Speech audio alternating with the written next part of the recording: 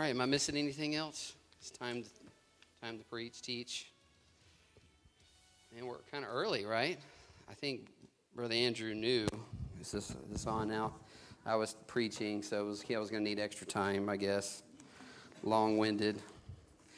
Last Sunday, when I got here, Brother Justin told me after about 5 minutes of being here, he says, "Hey, man, I may need you to preach." And I was like, "What?"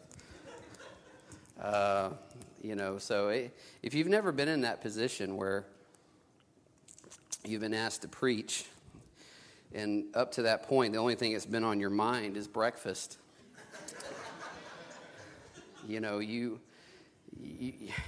Sometimes you feel like the tank is a little empty, the spiritual tank. But, I got to thinking, I was like, man, can I preach at this much late notice? And I thought, heck yeah, man, I can preach.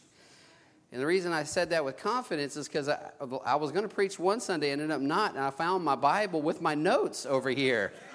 And I was like, looky there, you go to the Lord and He provides. But anyway, we're going to be in Hebrews, and I've got a lot of scripture to go through, but the good news is I believe we're going to have it on the screen, right? And what I'm going to be talking about today is just good, rich, just a wonderful truth that, surprisingly enough, I guess, if anything, just taking the truth from the scripture alone is just amazing.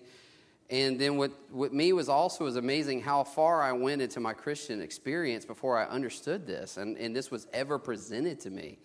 So, and with me, it probably, I got saved, served the Lord, got called to preach, went to Bible college, then started working for a church, and it wasn't till about 12 years into being just burnt to a crisp in ministry before I came across this, and I thought, why? Why is it? Why is it that it's taken this long? And then also how much I needed that, how much I needed to know. And I can't help but think if I went that far, then I guarantee there's others in here that have been in the same position. And some of us, we share our stories, and even though our experiences are not the same, our spiritual backgrounds in some cases are not the same, one thing that unites us is this right here, what I'm going to talk about this morning. It's Jesus. And not just Jesus, but Jesus being enough. That's the thing. That's where we may differ in experiences and backgrounds, but the main thing is we come to an agreement that Jesus is just enough. That it's pure grace. Give it to me straight. That's what we want. Jesus being enough. I was thinking, just a little bit about me when it comes to worship. And, I grew up in a Christian background where we just sung hymns because that's what you do before the preaching. Has anybody ever been there before? You know what I mean? Worship was it was not a part of what we did, publicly. I guess that's the key word. Worship wasn't part of what I did publicly. Worship is what I enjoyed by myself. And with me, it's a little bit difficult, and I'm just speaking openly with you. It's a little bit difficult because worship to me was intimate, and intimate is usually private. It's difficult for me, and I know I can speak for some of us in the same situation. It's difficult to take those intimate worship times and be public with that, you see. So it's not that you don't enjoy the music, and it's not that you have anything against just a public display of just being open. It's a little bit more difficult because worship is used to being private, and with me. So, but like this morning, as I was looking over my notes, and even when I'm throughout the week, I'll be listening to a song, and something about the song hits me just right, and it reminds me of a verse, and it reminds me of a truth. And man, boom, it's just, you're gone. You know what I mean? He gone. That's the way it is. And so I understand. But in a public setting, it takes a little bit more time. So, but anyway, I hope does that help at all? You know what I mean? So just want to kind of throw that out there. But Hebrews chapter 11. Hebrews chapter 11. I'm going to talk to you about God's new deal. God's new deal. What makes the new covenant? What makes the new covenant better? What really is the heart of the gospel being good news? And that's what we're going to see here today. You know, there's major lessons that everybody needs to know and understand. Number one, God loves you. You know what I mean? God loves you. You know, and that Jesus died for your sins. These are key, common, core things that the world needs to hear. But there's also something even better than that, is that when Jesus came and he died on the cross, what changed? What was the difference? I mean, when you understand the ramifications of that, it just blows you away. And I'm excited to say that after 6 years or so preaching, every time I get into this, it's just like, it's good. It's good. It never gets old. And what I'm finding is, in my old experience, when we talked to gospel, you know, gospel was a Sunday morning message. That was for the lost people. What I was waiting for is for the preacher to come skin me alive on all the things I needed to do better, or I should do different, or I should let go. Does this sound familiar? Remember we used to say stepping on your what? On your toes, right? I needed somebody to step on my toes, but the gospel message was a boring message. That was the Sunday morning message. You know, my brother shared... You shared a quote on Facebook where he says the gospel is not the ABCs of Christianity, it's the A through Z of Christianity. Was that original with you, or did you find that somewhere? Huh? I don't know. You know. What's that? I don't know, but it was good regardless. But that's exactly it. If we ever get to a point as a church where the gospel is boring, Lord help us. You see what I mean? Lord help us. And what's happened is the gospel's gotten boring because most look at the gospel one-dimensional. It's just Jesus died for my sins. That's it. But when you get to the other side of the coin, is that I was crucified with Christ. When you understand to the depth of change and sacrifice that had happened to you because of the finished work of Christ, then it gets exciting and it never gets old. And you're just like in awe, you know what I mean, of I cannot believe this. I cannot believe that this is truth. And it's good. So, but Hebrews chapter 11, and we'll look at verses 39 and 40. And it says, "And these all, having obtained a good report through faith, received not the promise. And God, having provided some better thing for us, that they without us should not be made perfect." Let's pray. Father, we thank you so much for your wonderful truth. I'm thankful to know that church for us is we come and we meet together as your children, as sons and daughters, to celebrate and to brag on what Father has done. Lord, I pray that the world could know this. And Lord, I've seen with my own experience how this truth is concealed. It's hid under a bushel. And Lord, I pray that here it will never be hid.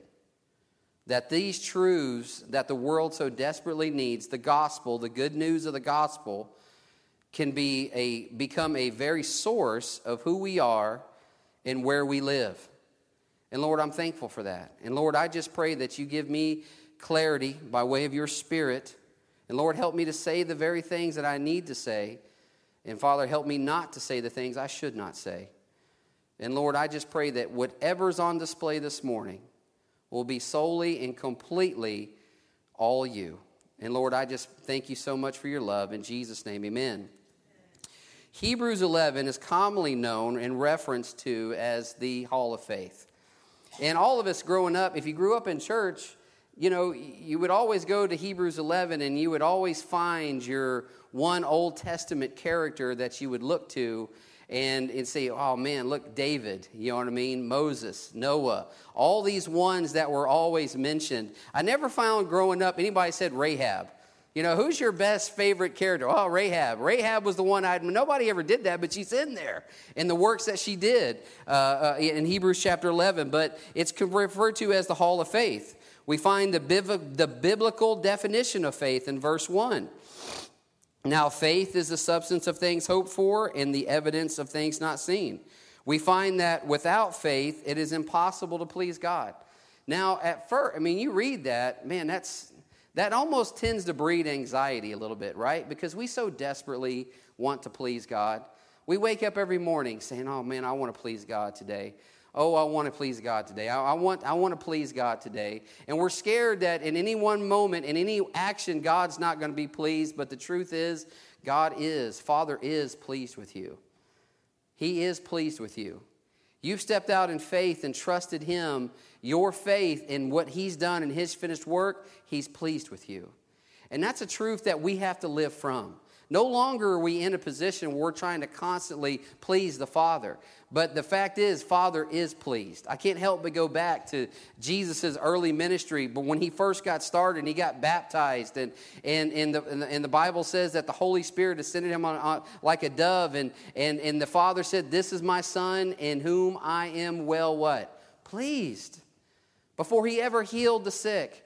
Before He turned the water into wine. Before He even preached the message. That He knew as He was going throughout His day, Father was pleased with Him. And how we so need to know that and understand that.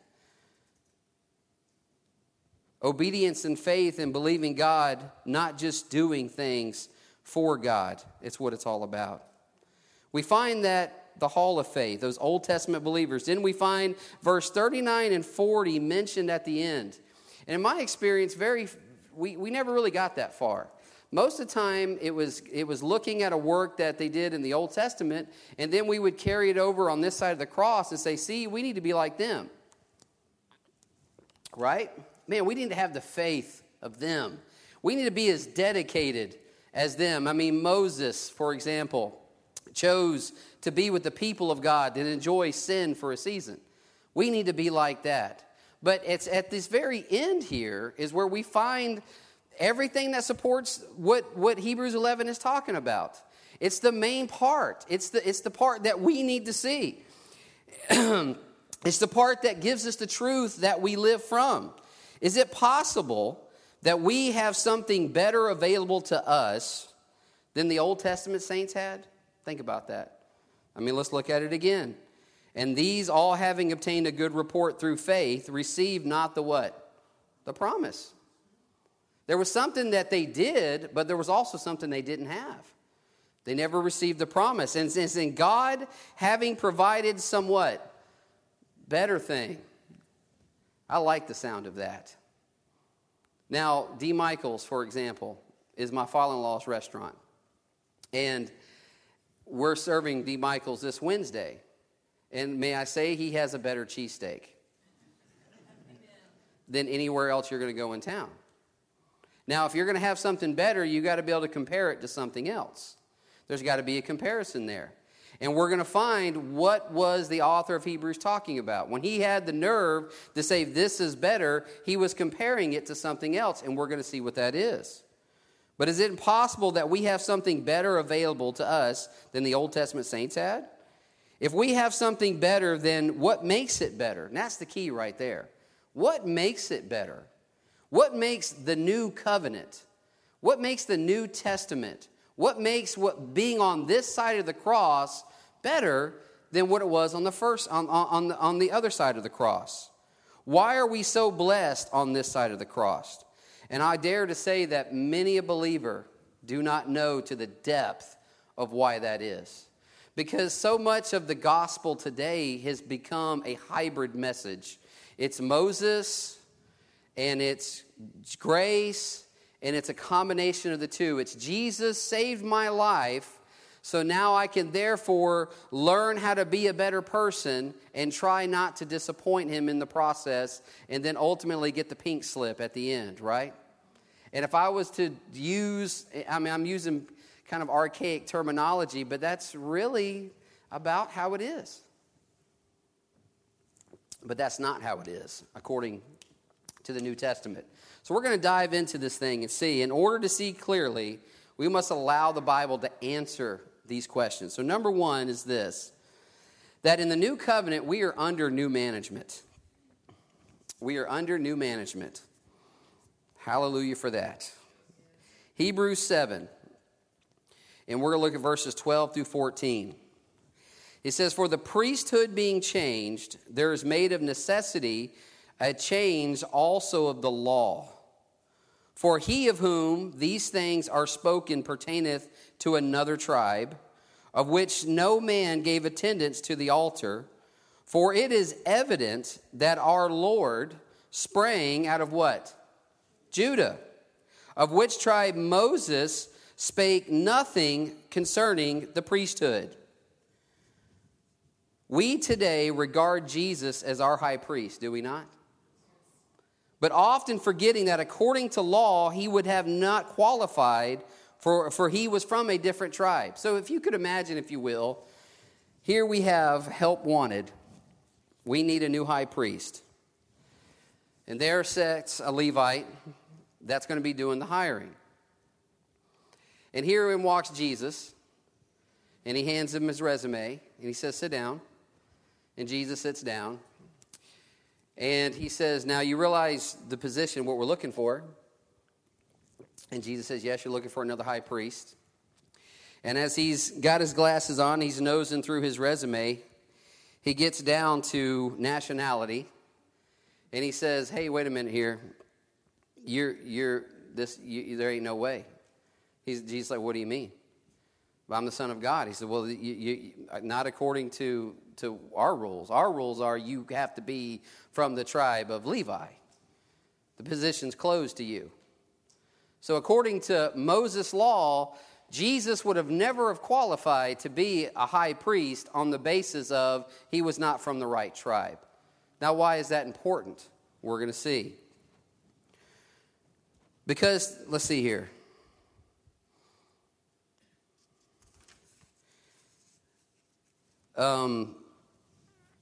Let me see here. Where are we at here? Yes, Hebrews 7:15.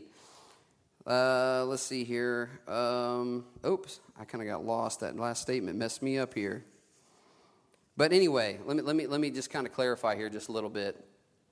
Jesus would have never qualified to be the high priest, and because it was more than just changing high priests like they did in the Levites, our whole relationship to law had to change, and that's what the whole signification of Jesus being from a new tribe. Our whole relationship has changed, but because today the church wants to argue law, we want to argue law things all constantly, dress codes, worship styles. You know what I mean? We want to argue everything from what time we go to church and what we wear and what type of Bible that we use. And all, I mean, I have been in conferences where they've been Save America conferences, and this is how we're going to save America, by implicating all these different things onto people and pressing onto people. And the church wants to argue law constantly, but in reality, we need to understand how our relationship has changed to that law according to the Scriptures.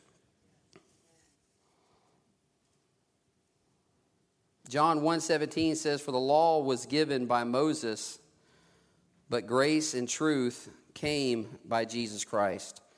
Now let me stop there for a minute here and say this. Often this is quoted in saying, well, yep, grace is good, but you gotta mix grace with truth. Anybody ever heard that before? Which basically means you got to be careful with grace, because too much grace is dangerous. Because grace instills freedom, which in essence instills liberty, which, by the way, are all things the Bible talks about.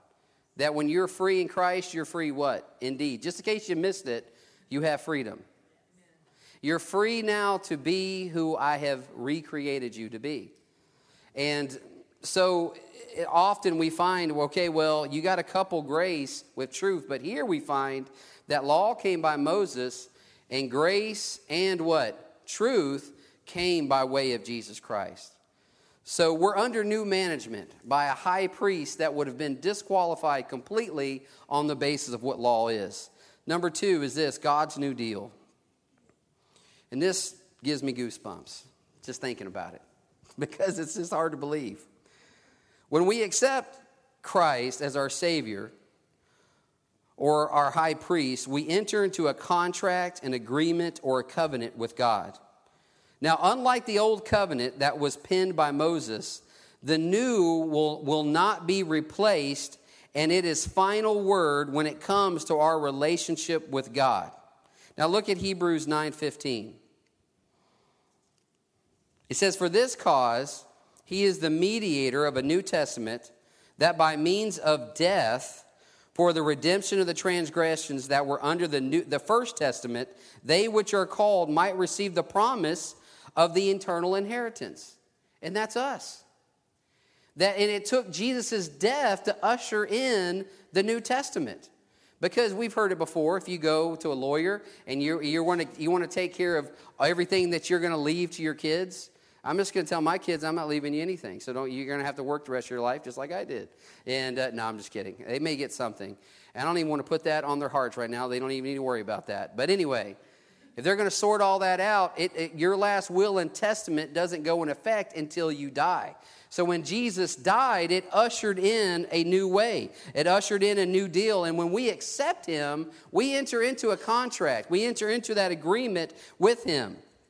Hebrews 7:21 says, "For those priests were made without an oath, but this with an oath by him that said unto the Lord, swear, will not repent. Thou art a priest forever after the order of Melchizedek." In verse 22, "By so much was Jesus made a surety of a better testament." Now let's look at verse 8. I'm sorry, chapter Hebrews 8:10. I know it's easy to follow along up there. I think they're kind of in succession. All right, good. Because I can't see it up there. But anyway, look at chapter 8, verse 10, and we're going to read through verse 13. You're like, yeah, I see that on the screen. All right, so anyway. "For this is the covenant that I will make with the house of Israel after those days, saith the Lord. I will put my laws into their mind and write them in their hearts." Now that's important to understand because we have new hearts. It says, "I will be to them a God, and they shall be to me a people. And they shall not teach every man his neighbor, or every man his brother, saying, Know the Lord, for all shall know me, for the least to the greatest. For I will be merciful to their unrighteousness, and their sins and their iniquities I'll remember as long as they confess them."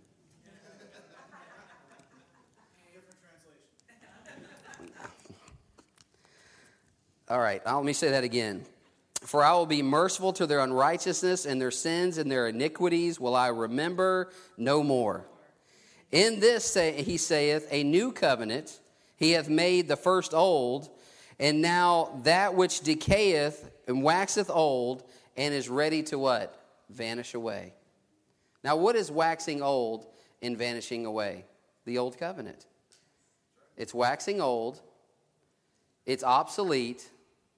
So the old system is waxing old and it's vanishing away. Something new was coming all along, not just something new, but something radically different. Something so different that not even the Mosaic, the Mosaic law that applied to the priesthood had to be something radically different. That Jesus could have easily been from the tribe of Levi, but no, he was the Lion from the tribe of Judah. He came from a complete different tribe because our whole relationship, it wasn't just law changed, but my relationship to law had to change because we're under new management. Not only is it radically different, but it solves a serious problem of our failure to remain faithful. Solves that problem. Isn't it funny how in many situations we come and celebrate our faithfulness on Sundays, not here at Pure Grace, amen? We come to celebrate his faithfulness. We've come to celebrate how awesome great works he hath done. You see, what was he able to accomplish? He accomplished everything that was needed. And the new deal somehow causes us to remain faithful even when our strength fails us.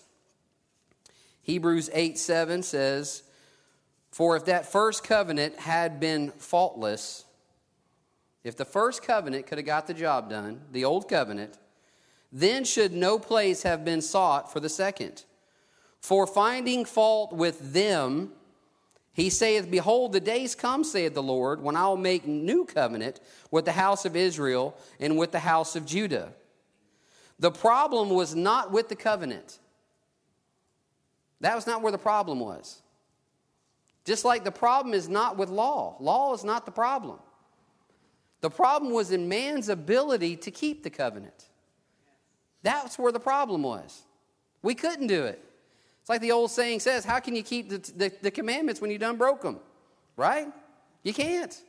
Because once you done broke it once, it's over with. And by the way, if there's a silver lining in all the religion, and I'm going to put all this in perspective for you. If there's a silver lining in all the religion and all the law teaching, it's the fact that it's going to break people down to where they're hopeless and say, you know what, I can't do it.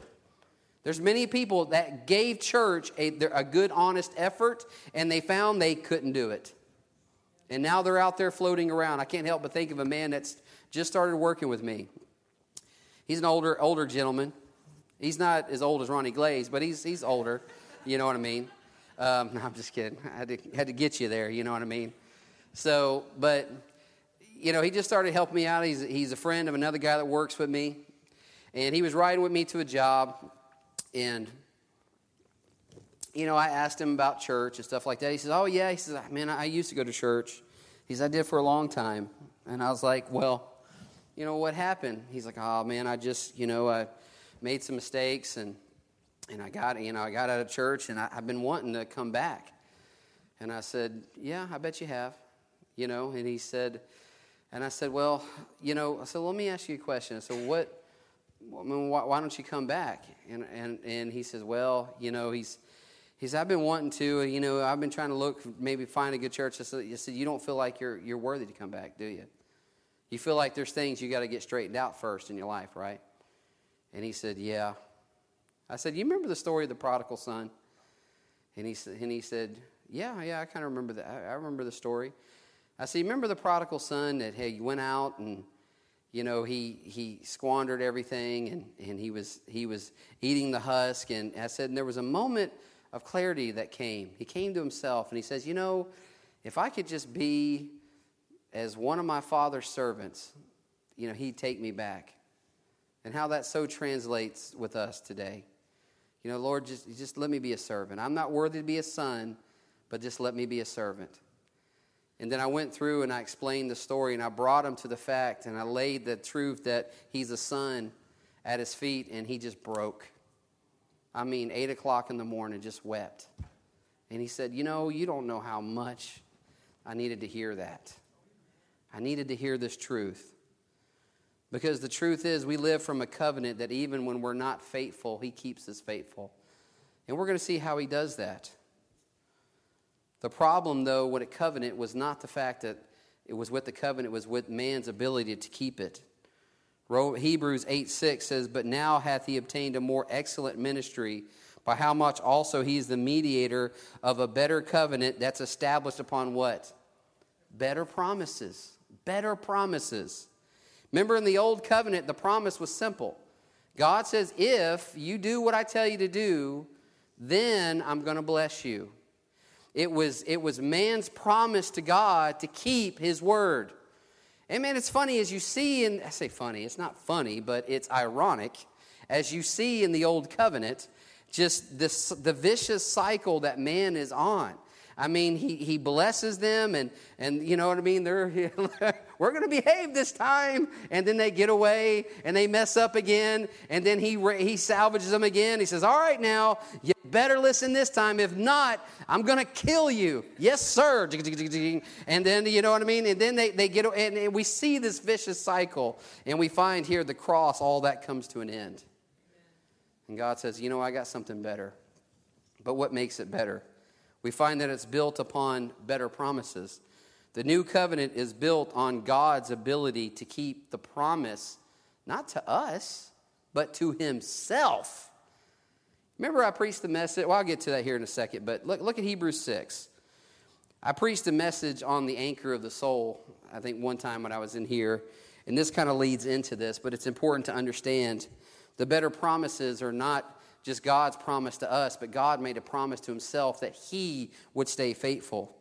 Hebrews 6 and verse 13 says, for when God made promise to Abraham, because he could swear by no greater, he swore by himself. Now wait a minute, God swore to God? What in the world? No, I'm just kidding. But that's what he did. He swore to himself. But he's saying, surely blessing I will bless thee, and multiplying I will multiply thee. And so after he had patiently endured, he obtained the promise. For men verily swear by a greater and an oath for confirmation, is that them at the end of all strife, when God, willing more abundantly to show unto the heirs of promise the immutability of his counsel, confirmed it by an oath, by two immutable things. What are those two immutable things? That God made a promise to God. He swore to God that in which it was impossible for God to lie, we might have a strong consolation, who have fled the refuge and laid hold upon the hope set before us. And just as it ties into what I preached last time, for which hope we have as an anchor of the soul, both sure and steadfast, which entereth into the veil. If you don't remember that, the whole idea here is the hope that we have is like an anchor of the soul, and that's anchored in the veil which represents the blood of the innocent substitute, which now we know is the blood of Christ, that in God's economy, that's the only currency there is. It's not blood and confession, it's just blood. That's the only currency. And the hope that we have is in that blood that we have as an anchor of the soul. Why is that important? Because we are at the very mercy, our souls are at the very mercy of this world. And we're tossed to and fro by feelings and mind, will, and emotions. And there might be times that you may feel like God is not righteous and God is not there. But we're reminded of the truth. The truth that God made a promise to himself that he is going to save you. It's not built on your faith. It's not built on your promises to him. It's unlocked by your faith, but it's also built on the fact that he made a promise to himself. So what did God do, by the way? What did change? There had to be a change. Did God change his mind about sin? It's funny because when you start talking about grace too much, it makes people nervous. So what are you saying? You can just go out and sin? Is that what you're saying? You're saying you got to be careful because you're going to give people a license to sin. Look, we've all been in the world enough. People don't need a license. Amen. They do good enough without a license. That's what you're saying. You better look, that's fine. You can preach grace this Sunday, but it better be Moses. You might be on this side of the cross this Sunday, but you better get on the other side of the cross every now and then to put people in check and remind people we live in an evil world and we got to have some truth in here to get people straight. God made some changes. A change had to be made. So what did God change? Did God change himself? No. Malachi 3:6 says, "For I am the Lord, I change not, therefore the sons of Jacob were not consumed." God made it clear he's not going to change. But what did God change? Look at Hebrews 8. "For this is the covenant that I will make with the house of Israel after those days, saith the Lord. I will put my laws into their minds and write them in their hearts, and I will be to them a God, and they shall be to me my people." What did God change? He changes us. You were changed. It's not just your sins are gone or washed or covered. By the way, your sins are not covered. Your sins are gone. Washed, clean. You take something, dirty plate, dishwater, rag, clean it. The dirt's not covered up with soap. It's gone. It's clean. It's washed. Your sins and your iniquities I'll remember sometimes. Your sins and iniquities I'll remember no more. You are changed. You're fundamentally changed. Not just sin, but you are a new creation. And that's why Paul had to bring that out. 2 Corinthians 5:17. "Therefore, if any man be in Christ, he's a new creation. Old things are passed away, and all things have become new." I was thinking about, Jesus, when he was talking to Nicodemus, and he told Nicodemus, "Unless you be born again, you will not see the kingdom of God." And how so often I just looked at that as just it was a salvation message, but he was just trying to preach to Nicodemus, heaven, you know what I mean, that you better go to heaven. But you realize you got when you get saved now, you can finally see kingdom. You can see that his kingdom is not just a retirement. We picture heaven like it's somewhere in Florida, and it's, we're all, shuffleboarding it, and, we got catered meals, and, you know what I mean? Nobody's in a hurry. Everybody's laid back. Polo shirts. I mean, we're fly fishing, and this is what, you know what I mean? We're selling a retirement plan, but, how good is that doing you right now, ladies and gentlemen? It's not doing you too good. Right now, you need rest today. You need truth today. You need to know that you've been changed today, that you're a new creation today. And the fact is that God's promises, and you've entered that new covenant, you're a new individual. Another thing, too, I was telling Justin this the other day, how so often in church, we're constantly coming to altars, come to the altar and meet with God. And you realize that we don't build altars anymore. You know what I mean? We just look to the cross. You know what I mean? That's what we do. Not about building altars and coming to altars. Paul wasn't going to towns building altars. He was going to towns preaching the gospel. That's what he was doing. So God's new deal. Here's the question, though. Are you a part of that? Do you know? Are you fully trusting in the fact that, you know what? I'm living from a finished work. I'm no longer striving and struggling. Matter of fact, it's in Hebrews we find that if we are to strive, that we strive to enter his rest. Just when I saw that, it blew my mind. Because that was not what I was doing. I was striving for God and striving for the preacher and striving for my Christian friends over here and striving and never one time resting. And I look today and I think, man, God, this week I have had at work, oh my word. And now I got to get up and try to preach from a place of rest. And there's just something about going back to these truths, it just like refreshes your soul. When Jesus says, come unto me, all ye that labor and are heavy laden, so he said, I'll give you rest. But where does he say he's going to give you rest? Remember, I'll give you rest for your what? Your soul. Your soul. Why is that important? Because our soul is constantly battered and beat up. Our mind, our will, and our emotions are at the mercies. And man, it takes the Spirit to remind us to focus on these truths, and it brings that soul to a place of rest because it's irritable and it's stirred up. And man, the Spirit is unchanging. We are spirit. What has been done to us is we have a new spirit in us. And it's not that Jesus died for me, it's I was crucified with Christ and I've been made new. And his desires, his laws to love God and to love others has been placed squarely inside my new created heart. That it can be unleashed now because I can live from a place of rest. And let's pray. Father, we thank you so much for just being new creations in Christ. And Father, I'm so thankful to know that the work has been done that affects me. But Lord, I can't help but just be surrounded by this world that I see heartache and pain. I see places that have encouragement. And even though I know I'm living from a finished work, Lord, I know and I sense within I'm being equipped to continue a work that needs to be done. There's those that need encouragement. There's those that need just a hug and a warm embrace of love. Lord, there's those that, like Charles, my coworker, who needed a time. It wasn't just about work that morning. It was about a man learning that he's a son. And Father, I'm so thankful that we can live from that.